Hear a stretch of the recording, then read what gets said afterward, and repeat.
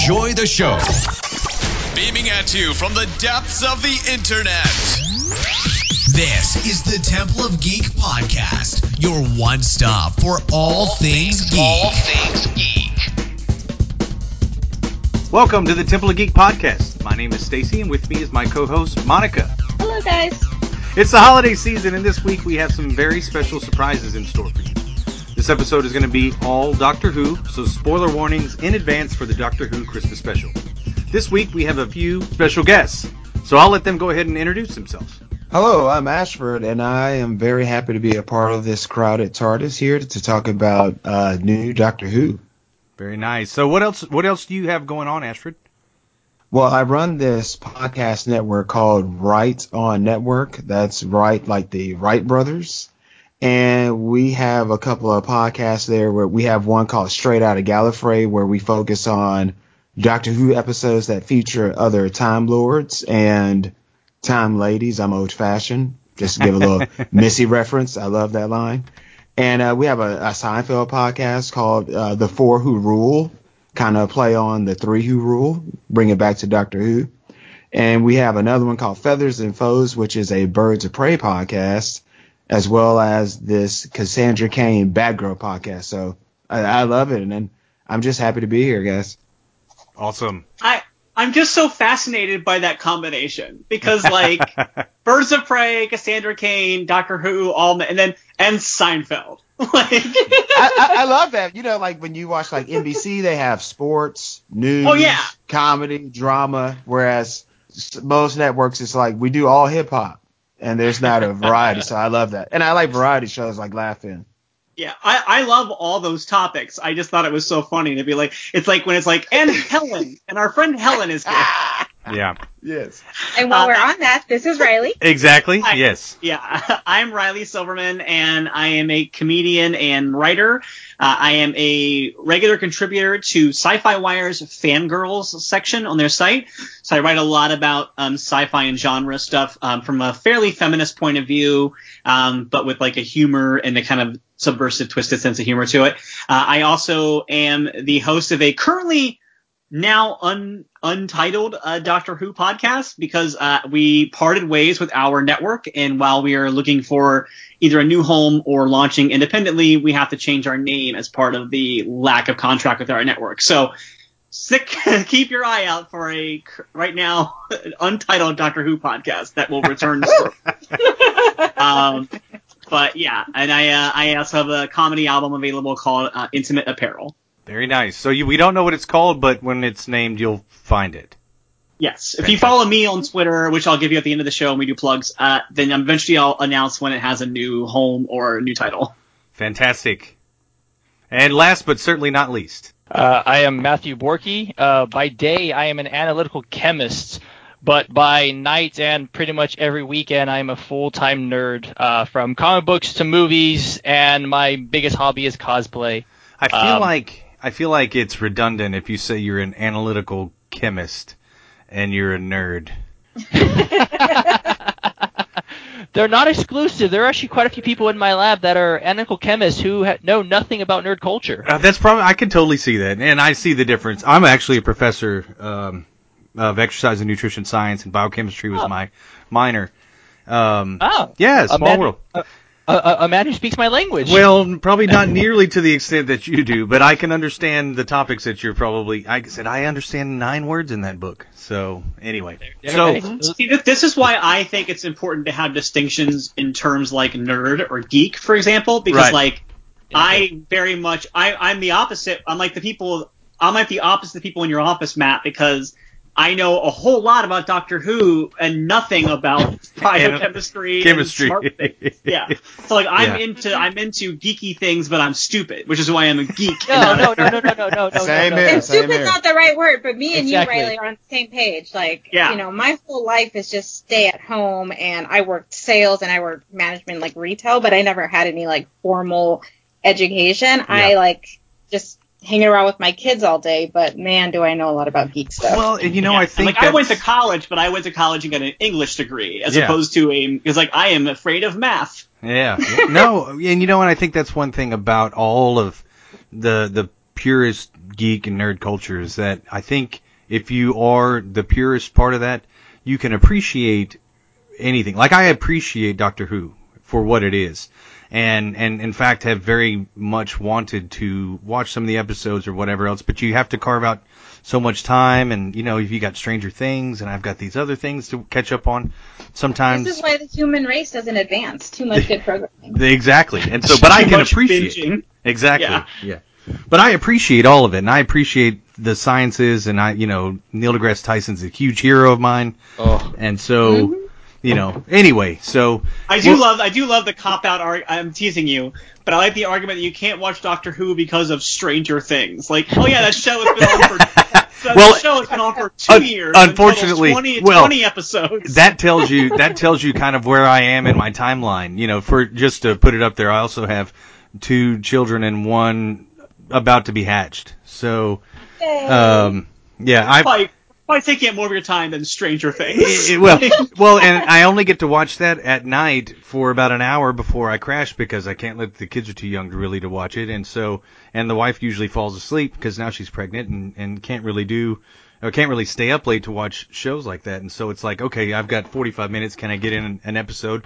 I've only got 45 minutes. I can only watch one episode. What's it going to be? Yeah. So anyway, you are correct. It was a lame excuse. It was the only TV show I could think of. I'm just teasing you. I just like a show that's been on since 1963. Exactly. Is losing out to a show that's been on since last week. Maybe year? I felt like I just can't catch up. It's too late. It's too late for me. It's too late. It's never too late. It's a time travel show. Well, Matthew, do you have anything else? It's always there for you. Exactly. Yeah. There's no cop out. Yeah, I don't have an excuse at all. I'm running out of excuses. Yeah. Matthew, so do you have anything else going on? Anything else you want to talk about before we get started? No, like I said, I'll plug in my cosplay. I have been a Doctor Who cosplayer for about 8 years now. Doctor Who has been a part of my life just as long, so I'm really eager for this one. Awesome. Matt Smith cosplay is one of the best. It's probably my favorite 11th Doctor cosplay. He does such a good job. That's really awesome. Does. Well, if it gives me any more street cred, I do have a movie quality Mandalorian suit of armor. That gives you a lot of cred. That is not lot of cred. It is not Boba Fett. It is not Boba Fett either. It's actually one of the EU characters. But and one that you don't see very much. Jester Mareel. I'll just go ahead and plug it. Google it. Nobody else knows who it is. But anyway, so now I like you seem to legitimately think your nerd credit is on trial here when I was asking you about Stranger Things. Yeah, I mean, so much so I've got to go. I'm gonna leave. I'm not even gonna be. Yeah, exactly. So I just nagged you off of your own podcast. You did. Well, Monica's you are in capable hands with Monica, so I'm gonna turn this over to her, and you guys enjoy. This is a Doctor Who centric episode, so here we go. Thank you, Stacey. Appreciate it. Sorry I fake geek boyed you. It's fine. You can do it all you want now. I'm not even going to be listening. All right, guys. So I just want to do a quick recap of the season 10 finale. I just want to talk about how the season ended. So the season ended in a battle against the Cybermen, who were created by the Master, Bill being whisked away by the pilot, Nardole is left on his own. I'm not really sure what happened to Nardole. And Missy is cut down by her former self. The doctor... Nardole took care of the kids. Oh, that's right. Yeah, he took care of the kids, but he's still kind of left on his own. And then the doctor's injured. He starts to regenerate and suddenly refuses to regenerate and ends up running into his former self somewhere in the South Pole, and the first Doctor. And what do you guys think about that? How did you feel about... What was your overall impressions about the season 10 season finale? I guess we could start with whoever. Well, okay, I guess I'll go. I was a huge fan of that episode. Like, I really liked it. I know that not everybody was, but like I thought that Peter's speeches in it about like kindness and like where he stands and where he falls and stuff like that was really one of my. I think emotionally is my favorite speech of his as a Doctor, because I think it just. As much as I would say that like the speech in Zygon Inversion was like him doing all the acting he could possibly do, I think that the speech in Dr. Falls was just like him summing up his struggle as a doctor so well that it resonated with me a lot. And then I also loved the way that I'm one of the rare people who really liked the Bill and Heather wrap up, because I'm so used to gay characters just being killed off in storylines that like having them have this weird, bizarre, happy ending meant a lot to me. So I liked that about it. As far as the regeneration goes, I think it's going to be more the meat of this topic today. You can definitely tell. So like this is a thing where you can kind of see the behind the scenes of the show working in a way. Because like there was an article that Stephen Moffat said that he wasn't planning on doing a Christmas special this year, but like Chibnall wasn't ready to do it yet. And the BBC was like, well, maybe we just won't have one this year. And he was like, well, if we do that, we'll lose the spot. So we have to do a Christmas special. And so it felt like they really could have had Peter regenerate at the end of Dr. Falls, and it would have worked just fine. But because of this need to have a Christmas special, and because they didn't have, like, at the time they hadn't even cast Jodie yet, and Chibnall wasn't ready to take over. So this episode very much felt like a deleted scene from an episode that was stretched out over the course of a whole episode. Right. I like the way you put that. What do you think, Ashford? How are your feelings about the season 10 finale? You know, and I think that he was in the same situation as far as I think Stephen Moffat wanted to buy out after Husbands of River Song. So Yeah, if you look yeah. at that, to me, Series 10 almost seems like this. Moffat has one foot in the door, one foot out, and I kind of have some issues with that, with the way Bill was written. As far as Bill being and the Heather ending, I love that just because I needed Bill to live. I needed that, so I didn't care what happened.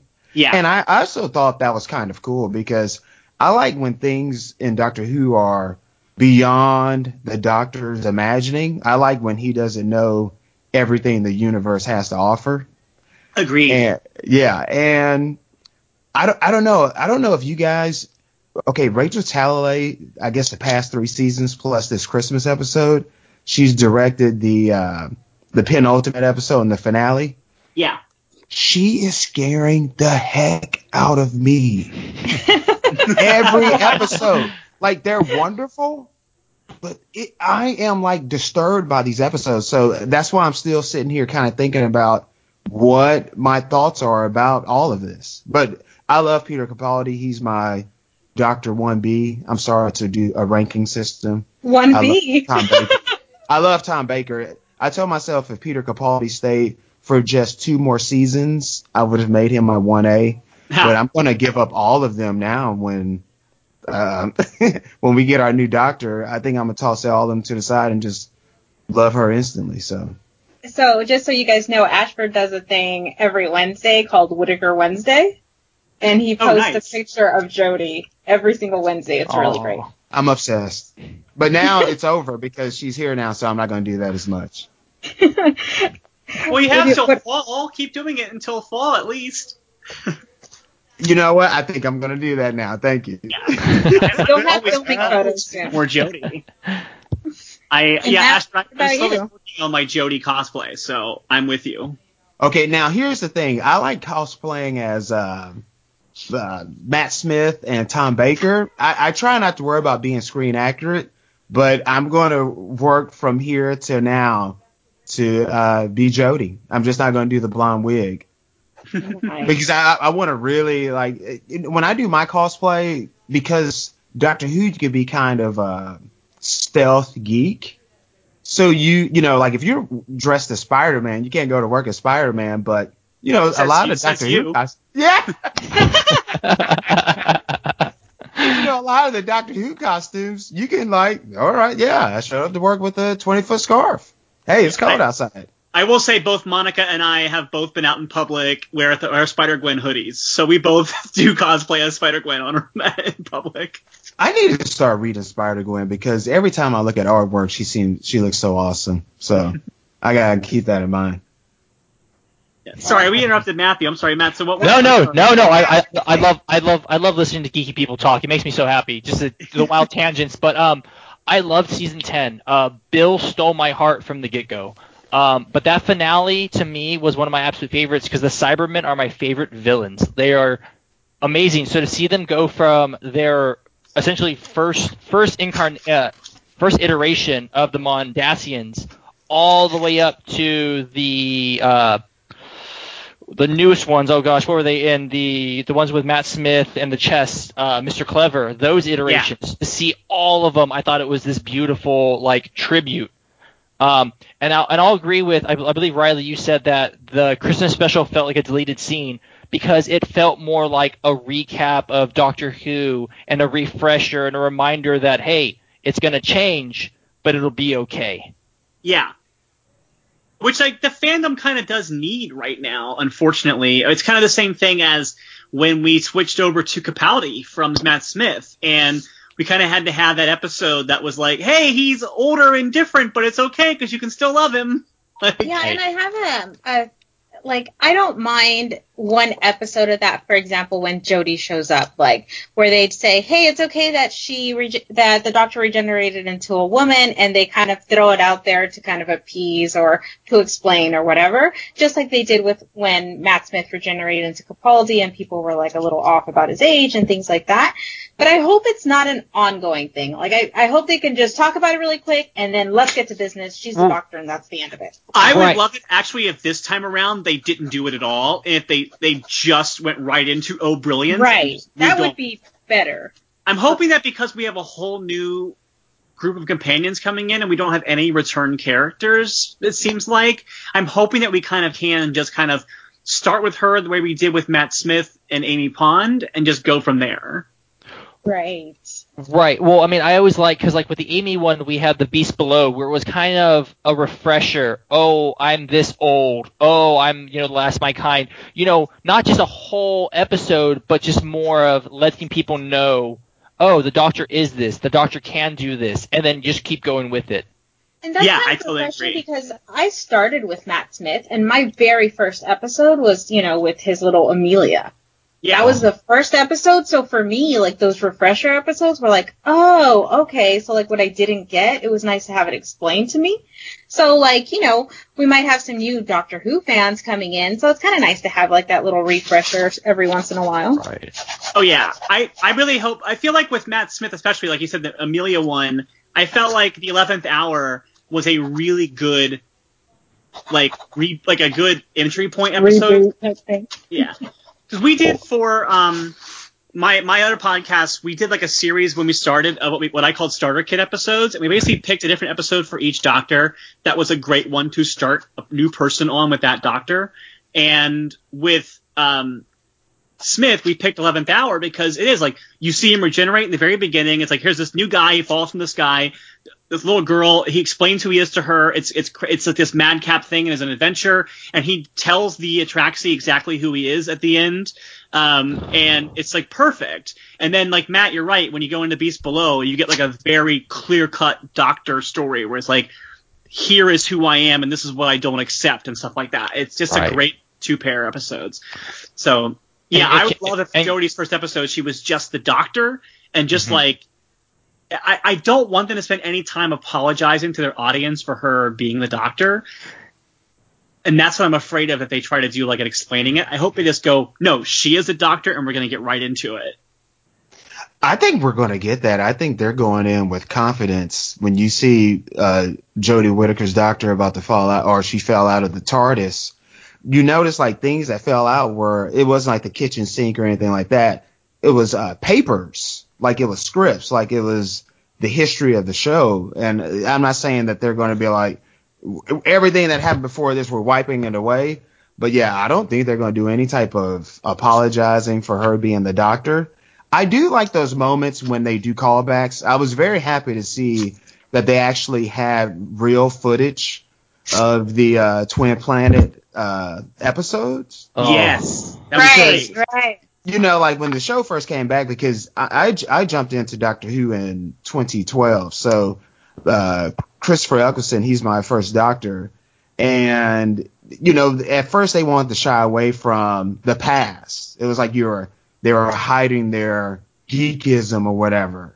And then when the show got really popular, especially with Matt Smith, it was kind of like, you know what? I think it's okay to kind of reveal our past and to celebrate it. But I think from a BBC standpoint, I think that's a way you help the show make money. So, there's going to be so many kids to go back and go like, you know what, let me check out that episode with William Hartnell. I think they should stop shying And away also from the past. audio series are nice because you get to go back and hear some of those doctors in the audio series, and some of them are still doing their tenure as a doctor, but in audio. Like Right. beautiful Paul McGann. Oh, yes. Yeah. I just think it's good. The show works the best, I think, when it kind of strikes a balance, because you do constantly kind of need new viewers to come in, because otherwise you're going to always have dwindling audience. But I think sometimes the show feels very inaccessible for new viewers. That's one thing that I always try to do is provide people with a guide of when they can start watching or what order to start watching them in if they want to, because even with just the modern series now, we have so many years of show that it's hard for someone to even think about just jumping in with the 2005 Eccleston run.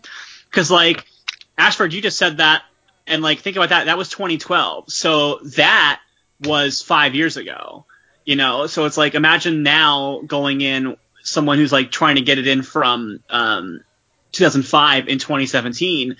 We're looking at, oh, that's 12 years of show. So, and not only that, the special effects and the quality of the filming and everything is so different, so it turns people off sometimes. They're like, Yes. oh, well, this is cheesy or old, or the special effects they're so weird, and you're like, just hang in there, it gets better. Yeah, I think the show every few years needs to have a season where if a new viewer wants to start from that season, they can. And I think we got that with Matt Smith with the 11th Hour. I think this past one with Capaldi kind of works pretty well for that with the show until about halfway through it, when suddenly you're like, wait, who's Missy? Who are these people? What's happening? Right. So I would love it next year with Jodie, because we have a new showrunner, we have a new cast. I kind of really hope that next year is a great entry-level season for brand new viewers, because I really want to see our fandom grow again. And that's something I want to touch on a little bit later as well when we talk about the regeneration. But right now, I really want to see what you guys thought overall about the Christmas special. So I personally loved it. Like I said, it was a huge most of Capaldi's episodes and the bits here and there, it's him and Stephen Moffat giving their love notes to Doctor Who, because we all know they're super fans. They have loved this their whole lives. And so this one having 12 and 1 go back and forth, I fanboyed throughout the whole episode, because the different personalities, how one is very dated in his views of people, and 12's all like, you can't say that, we don't do that anymore, we can't do that at all. And then of course having the Dalek show up and all that, and then the nice little tie-in with Lethbridge Stewart, It was three it was a generations beautiful. of Lethbridge. Yeah. Yeah, he does. I'm sorry. That's a good way to put it. Yeah, it was a beautiful love letter to Doctor Who, going over all of it, but it was a nice still standalone story. It was a good standalone story.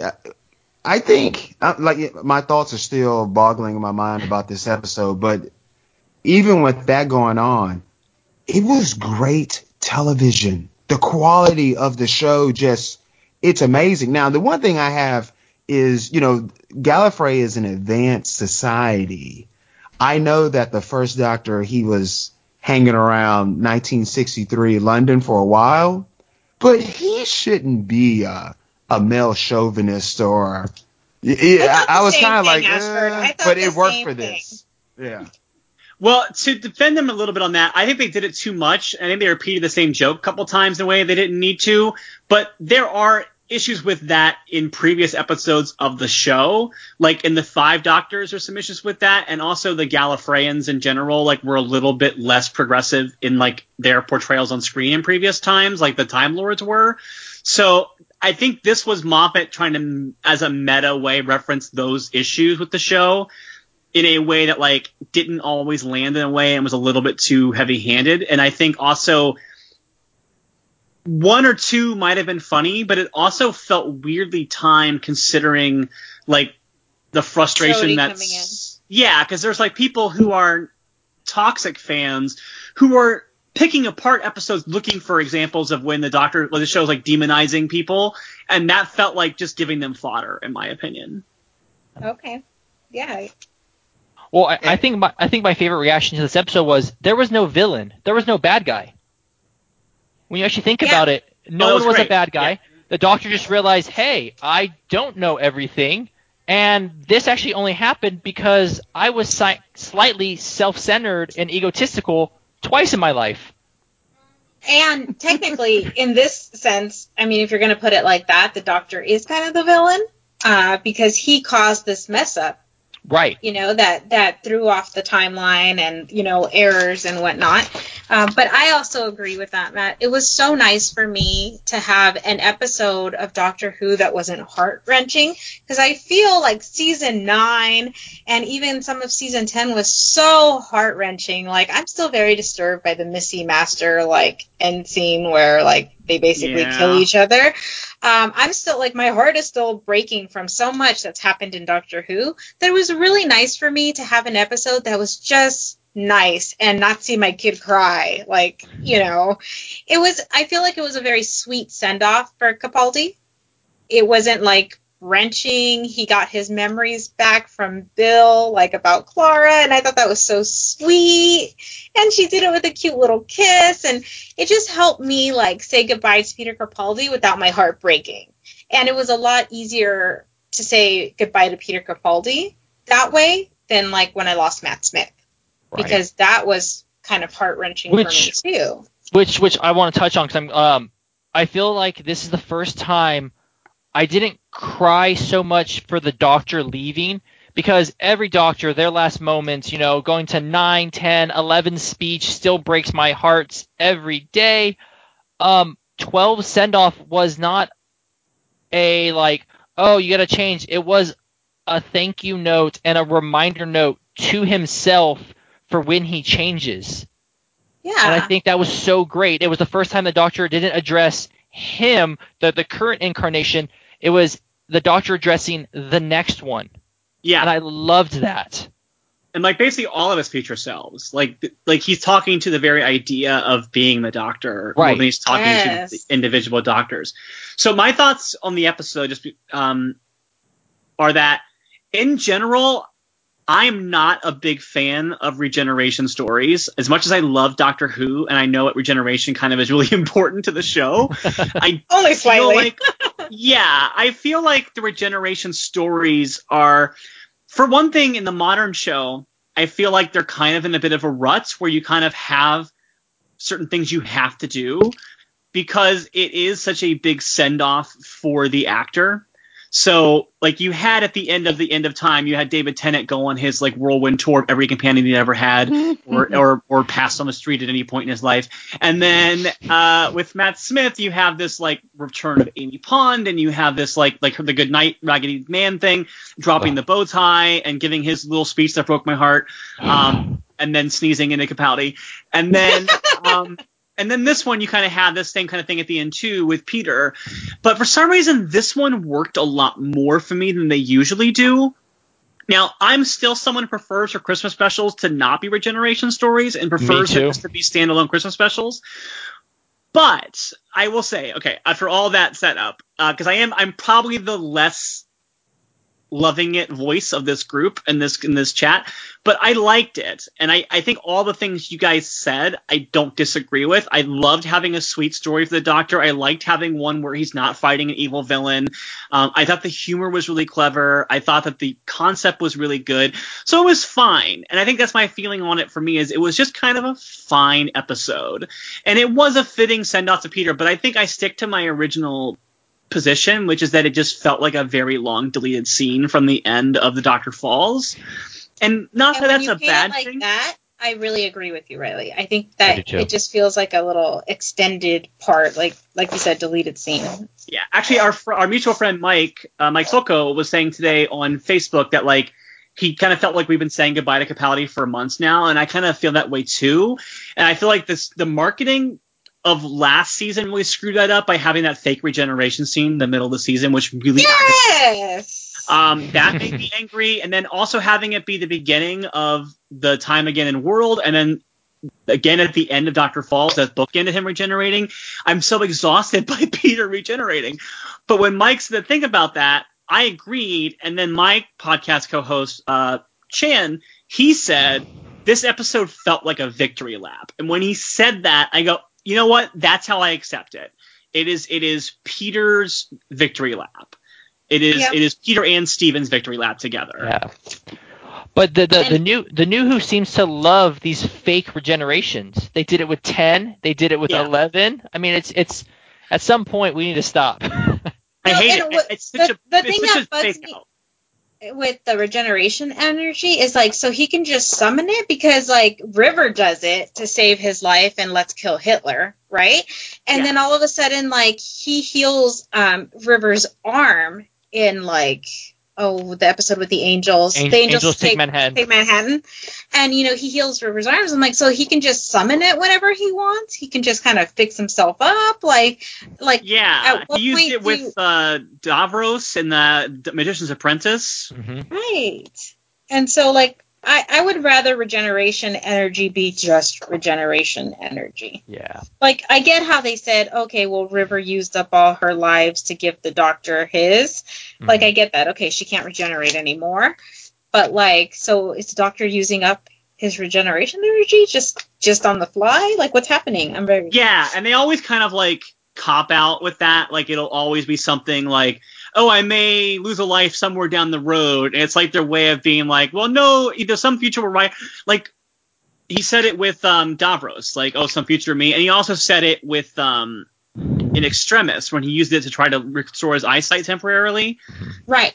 But then it was fake because it was in a computer anyway, so that, like, oh, haha, we don't have to worry about it. But yeah, I wish they would take regeneration energy a little more seriously and treat it like it's a finite resource because, yeah, like at least Moffat knew that he had to address the extra regeneration that Tennant used, and I'm glad that they did address that. But it's like, just because you addressed it once doesn't mean you can just waste it from now on. Don't waste your regenerations, damn it. Yeah. Yeah. It's like Superman with the kryptonite. Like sometimes it's if he's 10 feet away from it, it can kill him, and then sometimes it's if I hold it in my hand just for 30 seconds, I'm fine. It just goes back and forth with how potent is it really? Right. Yeah.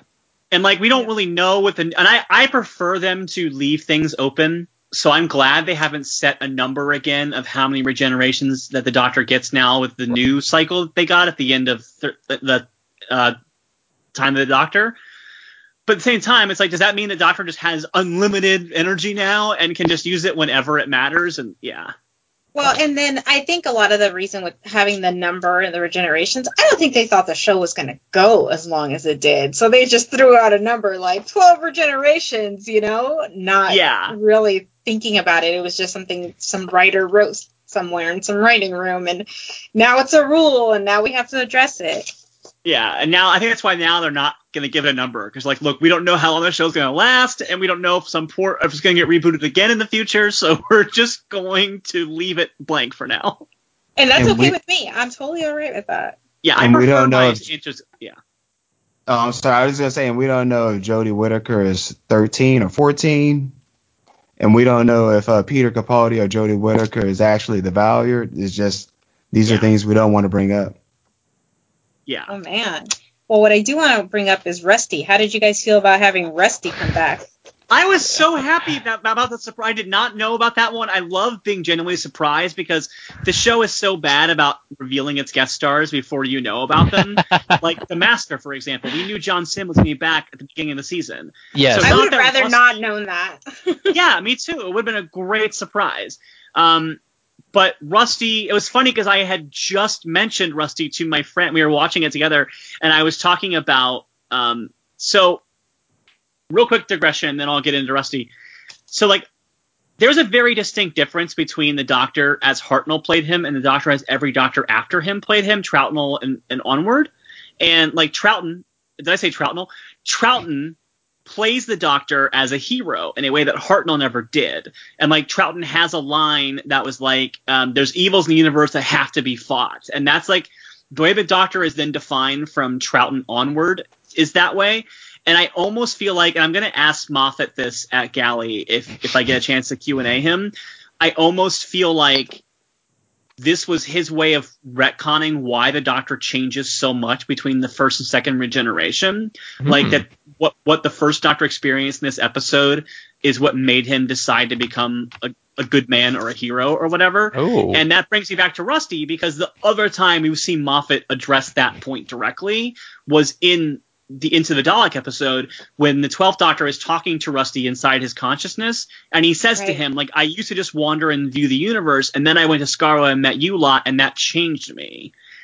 And so it was so weird to then the next scene have Rusty be in that scene. And you know what's funny is when I saw him come into like whatever planet they were on, you know, where Rusty was, I instantly thought like, oh, this looks like Skaro. And I was watching it with my boyfriend, and he mentions like, oh, those little black things that are jumping around look like the Dalek outside of their shell. And all of a sudden, like, there's Rusty, and I'm like, oh my gosh, I wonder if those things were the Daleks he was shooting up and busting up everywhere. Yeah. Yeah, my friend said the same thing, and I didn't see it as soon as he did. So he's like, yeah, I think those things were the Dalek squids. I go, no, they were. They were definitely that thing. They were definitely them, yeah. So I noticed the Dalek things, but I didn't think of Rusty first. I thought of Dalek Khan, the one that tricked Davros. Because I was like, oh, he's been around so long, he hates the Daleks. He sees time. Then I saw Rusty. I was like, oh, it's Rusty. That makes way more sense. Well, you know what's funny is that I thought, because they said Jenna Coleman was coming back, so when I saw the Dalek, I was like, oh my god, is it Jenna? Like, is it like, you know, because she said, I am not a Dalek, you are, and I was like, I was waiting for him to say, I'm not a Dalek, I'm human. Oh, yeah. And so the Oswin Dalek. I have Sue Flay. Yes. I thought it was I thought it was going to be the Oswin, because they said Jenna's coming back. Yes, exactly. Aww. I thought it was going to be Jenna coming back, because I already knew she was going to be in this episode, because, like you said, they announce it. And so I was like, oh, this is where she comes in. This is amazing. And I was like, oh, Rusty's good, too. Like, that'll work. Yeah. I was happy with Rusty, because I remember watching Deep Breath afterwards. I was like, I don't know. It was so different from the Matt Smith era. I was a little unsure about it. And then Into the Dalek, it solidified that I love Peter Capaldi, and the fact that Rusty showed back up, I felt like I was rewarded. Nice. And then what did you guys think about, like, Clara coming back? So I love Clara. I have a special place for Clara as being, an 11 cosplayer. But I admit, like, her course, they ran her storyline. I was happy with it. But I was happy, and this is going to sound really bad, is that she only came back because of Bill, and I love that so much more. Because it was Bill's like last gift. Like, I know you lost somebody, but here they are. Here's the memory. This is to prove to you that memories are people too. Wow. And that there really was no villain. Right. Well, I think one of the reasons why I'm kind of unsure about Series 10, I love Series 8 and 9 so much. And Clara, she's my favorite modern Who companion. But I think when we saw Clara at the end, it really didn't do anything for me. I really like Jenna Coleman. I like her as a character. But I don't know. I don't know if I was in a weird place. But I am glad. I think you had just fallen in love with Bill at this point. Yeah, and I enjoy both of them. But I don't know. I don't know if I needed that or... Well, I am glad that Peter Capaldi, he went out getting that memory back. So, yeah, I guess I enjoyed it. What about you, Riley? I'm kind of on the fence about it too. Like I'm kind of with Matthew or Matt, where I'm like, I kind of feel like she ran her course, and she was there for the time she was. She had a pretty long run.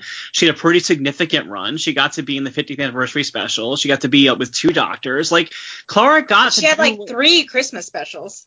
Yeah, and she got to do what she came to do. My feeling on Clara was I always thought she was very underserved as a character in the Matt Smith era. I thought that Oswin and Victorian Clara were so much more interesting than modern day Clara. Right. I thought the best series for her was Series 8. And then Series 9 was fun, but I just felt like they were kind of just like, well, this is just who the companion is, so we're just going to use her. And then it got so heavy towards the end of the series.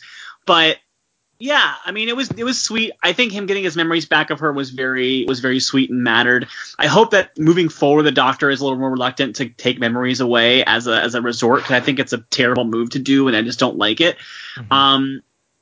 I love Bill so much that, like, I am kind of the same boat where I'm like, well, I just want Bill to be the companion for this episode.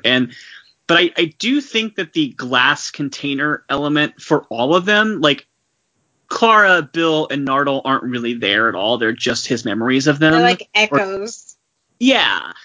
I like that because for me, I'm a fan of when the companions leave, of them just leaving and being done. And, like, I liked that they all got their goodbyes already. And so this was just this was kind of like a fancier way of doing 11 seeing Amy walk across the TARDIS, where it's like they're not really there, you know?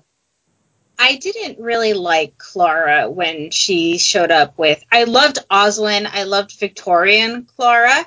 I didn't like her after that with, modern Clara, whatever Echo that is, with Matt Smith. And it was hard for me to, like, love her. I didn't actually start loving her until season 9. I loved her in season 9, and I really cared for her in season 9. And I thought her, in her death, the whole "let me be brave" and everything was beautiful. I think Sarah Dollar wrote that episode so freaking beautifully. And I would have been so happy if that's how she went. She went out, she was self-sacrificing, she, like, made a mistake, she owned it, she took it. It was such a brave ending, and I would have been so happy for her to just go there. And then when she came back and, she was... flighting, she ended up leaving on her own TARDIS, the long way around, going back to Gallifrey. I was like, Okay, cool. She has a happy ending. That's fine. I was totally okay with that. I didn't really need her in this episode. I loved, like you guys said, like, Bill's so great, and I liked her being, like, the head companion. And I think the Doctor just knowing that Bill was okay and ended up okay was enough for me. I didn't really need Clara. Yeah, I can agree with that. And then, what about Mark Gaddis's character? What did you guys think about that? I love the reveal when we found out that he was Grandpa Lethbridge Stewart. I thought that was brilliant. And we talked about that, 3 generations. That was really awesome. But, like, what did you guys think about that storyline with the whole soldier and the Christmas armistice and all that? Well, the Christmas armistice is a thing that I kind of realized when I realized they were about to do the armistice. I was so excited because it is one of my favorite, like, stories of history. That is just such a cute is the wrong word, but it is a really beautiful thing that happened. And it's also kind of tragic because, like, the rules of war and war became so much more brutal after that such a thing would never happen again. So it's weird. It's kind of almost interesting to use it as an example of, like, the goodness of humanity when, like, it's also an example of, like, the light in the darkness, and then the darkness squashed that light out. But yeah, it was really interesting. The Lethbridge Stewart reveal didn't do as much for me as I think they wanted it to, only because I pretty much called it from the very first trailer. I was like, oh, this is going to be Lethbridge Stewart's father. Like, that's just kind of what this is going to be Alistair's father. And I just kind of knew it, but I was still excited about it because I love that family, and I have a huge crush on Kate Stewart. So for me, it's like, oh, if they're keeping the Lethbridge Stewart family in the show, then hopefully that means that Kate Stewart will be back in next series. Please, I hope so. And I'm all about Osgood coming back because I feel like she needs to be a companion. I just loved her, but I don't know if I would love her with Jodie as much as I loved her with Capaldi. So, yeah. And I loved her with Matt Smith too. But yeah. I loved Mark Gatiss' character. Well, I always love that he keeps popping up in Doctor Who, because he was first in a David Tennant episode. He's been in a Matt Smith episode. Now he's been in this one. I love him as an actor. I like his role to go off Doctor Who when he was in Game of Thrones. He was fantastic. His Mycroft, I just love his character, and it gave that nice dynamic because I like how the Doctor just starts being the Doctor, like, oh, you're World War I, and he keeps walking, and he's like, well, I can tell by your clothes. He's like, no, what do you mean, one? And it's like that idea of he's kind of like, wait, you mean like I'm gonna fight all this, I'm sacrificing all this, and it's gonna be the first of many. That kind of I just love the emotion he had in that scene in particular. I didn't I like even that know. speech he gave to Bill when they're on what we think might be Scarrow. When he gives Bill that speech about knowing he was going to die and accepting it, but now that he's been rescued, the idea of like going back to die just feels wrong to him now, and that was so heartbreaking, but like that was so Doctor Who in a nutshell. Yeah, no, I really like that too. And like, I didn't know the story of the Christmas armistice. I actually had to like look it up and find out about it after the fact. And so that for me was a really cute Christmassy way to wrap up Christmas in general. It really made it feel like Christmas, you know, to hear them sing the Christmas song. I thought visually that whole scene with the war and everything was absolutely gorgeous. So I really like that story. I like Mark Gatiss' character. I didn't need him to be Lethbridge Stewart family related type thing, but I'm glad that he was. It was a sweet little thing. A soldier's so brave he doesn't need a gun. Right. And he's the Doctor of War. I like that. Oh, I like that too. Like at the very beginning where it's like, you're a Doctor of War. What do you mean by that? So we're thinking a negative connotation. Then at the end, like, no, I'm this, excuse the phrase, a healer. Like I'm here to help. So yeah, the way that they wrap this up, like I know like some people have issues with Stephen Moffat, but his ideas and like just what he's brought to the show and how he's heightening and put on another level, it's amazing. Just the fact that this was on television, this is a family show, and just the sophistication behind it. And I love this. Just to go back on the mentioning World War I, the Great War. It reminds me of the Wonder Woman movie where it's very depressing how at that time they honestly believed, or at least that's what we're supposed to think, that this will be the war to end it. Because for them, the weapons are so modern, you're kind of thinking, what could honestly be after this?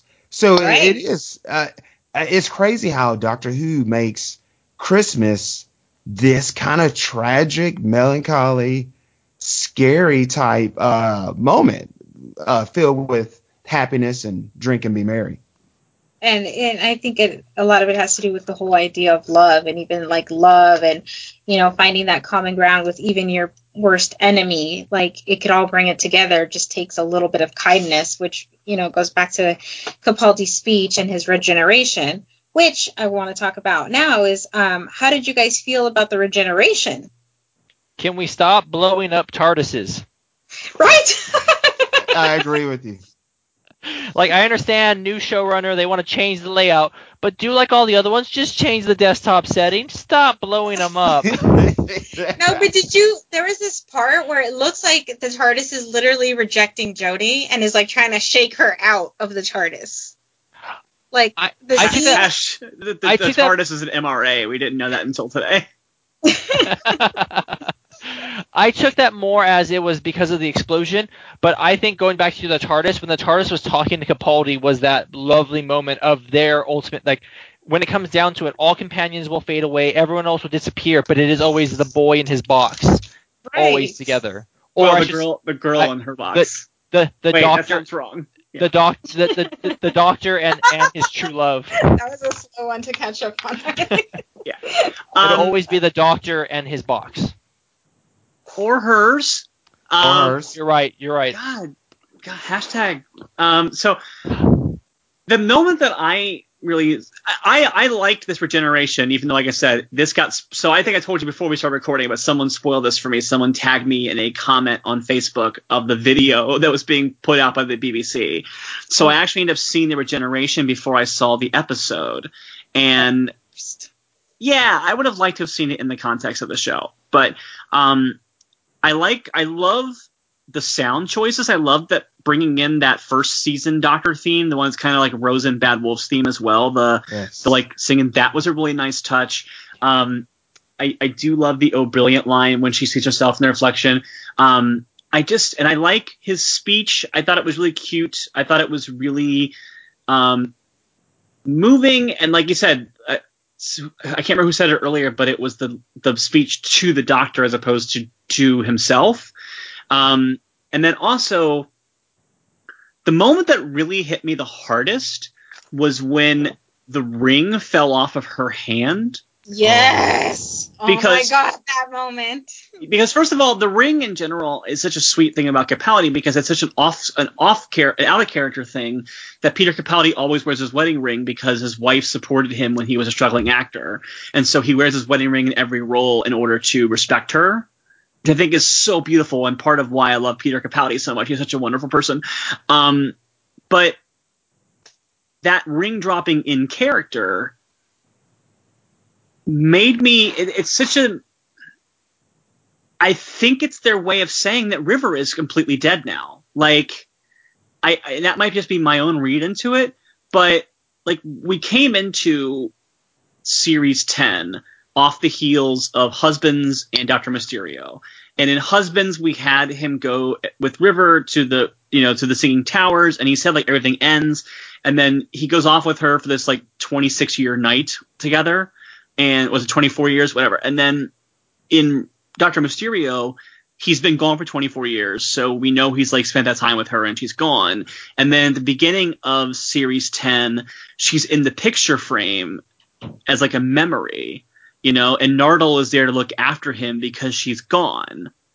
Right. And so, she's so... And they didn't bring her back for the Christmas episode. They didn't do the tour of companions or whatever. She's the only one that's not there. Yeah, and so she's like... she's so present in Series 10 without being there to where you're like, oh, he's grieving her because she's actually dead to him now. And so then to have that ring fall, it kind of felt like this is me reading way too much into it at this point, but Capaldi's doctor is the last doctor she saw. So after this face, and I don't think it's because it's a woman, I think it's just because it's the next face. I think it's that I don't think we're going to see her again unless she comes back for like a special years and years down the road.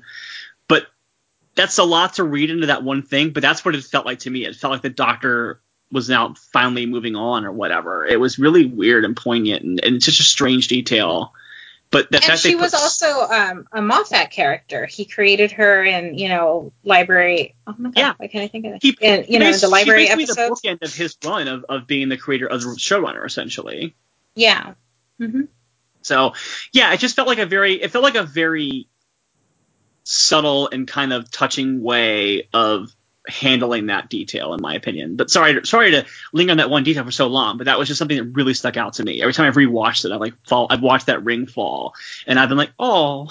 So right. That detail is spot on, and the first time that any other writer wrote for River Song is in the Big Finish audio plays. I was kind of surprised by that. Yeah, I noticed that too. I remember going back and looking through and being like, did anybody else write? Because it's interesting. I brought up Kate Stewart, and even though Kate Stewart is a character that was introduced as a child in the old Doctor Who, Chris Chibnall is the writer of the episode that she was introduced in, which gives me a lot of hope that she'll be back in his run. But yeah, that'd be nice. Well, because I think we mentioned earlier. Yeah, I think Ashford, you said that Moffat only came back to write this season because they needed him to, and he was going to leave before that. And at the time, I think when he wrote Husbands of River Song, I think he really felt like that was going to be his last episode. Yes. And so it felt like a perfect bookend to Moffat's tenure as the showrunner, because even though the library episodes are in a Russell T. Davies ear, it was still him laying tracks for his time running the show. Right. He was ceding his own time because he already knew. Isn't that amazing? Job. Yeah. So sorry, I know I just rambled a lot about River, but it just seemed like it's great. Detail. Yeah. Here's something cool about the regeneration and the reveal that Jodie Whittaker was going to play the Doctor back in the summertime. In the summer, you see her kind of walking through the woods or whatever, and she finds the TARDIS. So you're like, oh, okay. Now we realize, I think maybe in the first episode she has to find it. Oh, but she was I didn't even put that out together. Of the TARDIS. Yeah, I thought about that while driving, but I wasn't texting. I hope not. No. What about you, Matt?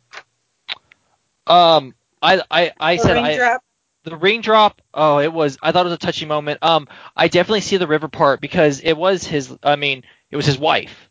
And I agree with you. He is the last face River got to see before her end of her timeline. And so it is a nice little goodbye. I think it's a double goodbye of Moffat saying goodbye too, because like you said, this is his last episode, and he's ending an era because he's been the head show runner for 5 seasons. Is that right? Has he been around 5 years? Yeah. Six is the three for 11 and 3 for 12. Right, so he's been on for 6, but then again, he's been writing since 2005 because his first episode was the one that introduced Captain Jack. So like he's been writing and weaving in stories for years. So I think this was his goodbye too. That nice little ring drop. That's a good point. I didn't even think about that ring being Moffat's being dropped out. That's a Murray. really good point. And Murray Gold. And the Murray Gold is probably why they use the old theme, because Murray's leaving, so they use the theme from the original. I didn't even think about that. Oh my god. I didn't know that. And unfortunately, maybe Rachel Talalay may not return either. So I hope that's not the case. Yeah. I do so too. I mean, this is a bunch of goodbyes. And then, so what do you guys, as far as, I'd like to wrap up the episode in this, like, what are your hopes and predictions for season 11? I want a crowded TARDIS. I want to see Jodie Whittaker go to Gallifrey and address the High Council. It can be a telling off. I thought you said in a dress. No. Address the High Council. So, I love Gallifreyans. I love Time Lords and Time Ladies. So I would like to see more of that, and I would also like to see Sarah Dollard return, but we may not get that. So no, I love her. It's going to be interesting because they said that I think that they're already writing it, of course, because they're already filming the first episode. We've seen some shots from it, but it seems like for the new series they're doing more of a writer's room with less episodes and longer episodes. So I'm really I'm interested to see how that plays out, because I'm going to be bummed to only get 10 episodes instead of the 12. But at the same time, I also really like that they're going to be an hour long now instead of only the 45 minutes. Because I think there's so many episodes of this show that just need another 10 minutes to make the story come together and feel really rushed at the end. So I don't really have any hopes yet for storylines or for villains or anything like that. But I do have hopes that we'll see maybe some of the things that have become kind of common gripes about the show will maybe get a little bit tweaked and adjusted with this new regime, sort of. Like what, for example? Well, like I was saying, like episodes that feel rushed at the end because they're running out of time to wrap it up. And I do think that every season does kind of have a couple episodes that feel like filler, that aren't very good episodes and kind of leave a bad taste in your mouth for the overall season because of that. Like, the case in point was this season wasn't so bad for that, but the season before, that episode, say what we want about how great Mark Gatiss is as an actor. I'm never a big fan of his episodes when he's writing them. I'm sorry, Mark. But like that Sleep No More episode was so atrociously bad. And I hated it so much. And then even this season, I didn't love the Empress of Mars episode, and it felt like it could have picked up out of the season and not mattered at all if it was gone. Yeah, no, I completely agree with that. So I'm hoping that with this shorter episode order and the shorter episode length, that we might shave off those bad episodes and also shave off or we will give people the ability to kind of tell a full story and not have it be so choppy at the end. What about you, Matt? Any hopes or predictions? I don't have predictions for it because I could say I want this, I want that, and it's not going to happen. I just want more Doctor Who. Yes. As an avid comic book reader, I just want more. And not all of it's going to be good, because I agree there were bad episodes, but I love having it there. I love seeing it. I love just, hearing that intro, seeing the names flying through the time stream. Just every Saturday just gives me that relief and joy that I need, and I need more of it again really soon. I agree with that too. I don't there's some episodes that I absolutely hated, the Sleep No More and stuff like that. But if I just had an episode of Doctor Who to watch, I'd be happy. The long breaks are killing me. Can we just run it, Yeah, I hope we get a few just back-to-back seasons and no more of these years off in between shows, because I can't do this all the time. Yeah, no, I agree. I'll be really happy if it's just back-to-back shows. That is my only hope, is that we just have continuous seasons in like a normal TV scheduling type schedule, and I'll be good with that. And I want more of Jodie's big guilty grin, because that was so much fun to see. Oh, she's cute. Yeah. And I need a doctor that can be there for 3 to 7 seasons personally. 3 to 7, minimum 3. Yes, I want at least 4, because like I said, I'm not a big fan of regeneration stories, and I'm also not a big fan of having to spend so much time building up to regeneration. Like, I just want the Doctor to be fun and be the Doctor and enjoy being a Doctor for a while. Right. And I feel with every Doctor, it always takes one season to get their groove to who they are. Because like if you go back to Matt Smith's first couple episodes, they're good Doctor episodes, but they're not 11. Right. The first couple 12, right? The first kind of 12 episodes, they're great Doctor stories, but they're not who 12 is yet. So like I want us to get into who, find out who Jodie is, and then just run away with her, because I would be okay with that. Yeah. I love the way you put that. Run away with her. Lots of running to do. I want to run away with her. Well, I think that's a good place to end. I just want to thank you guys again. We put this together last minute, and I just want to thank you so very, very much for coming on tonight. If you guys want to share your social media, information or any kind of podcast information, feel free to do that now.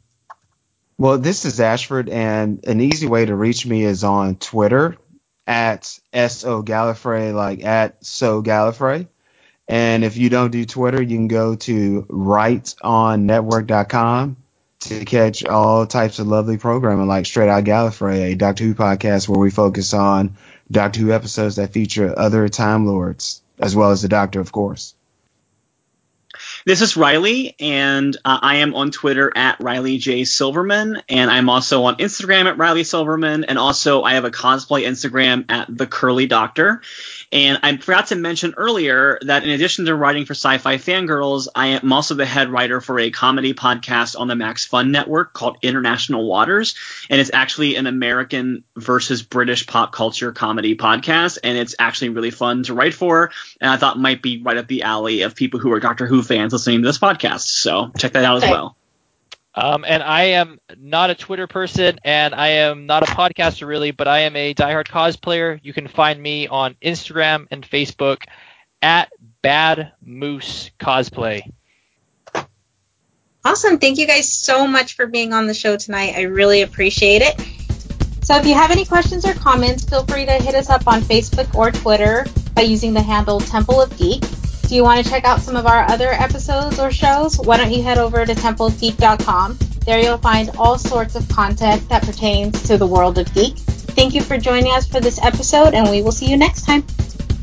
Please follow us on Twitter at Temple of Geek. Follow us on Facebook at facebook.com/Temple of Geek. And remember to visit templeofgeek.com, your one stop for all things geek. Goodbye. This will conclude our transmission.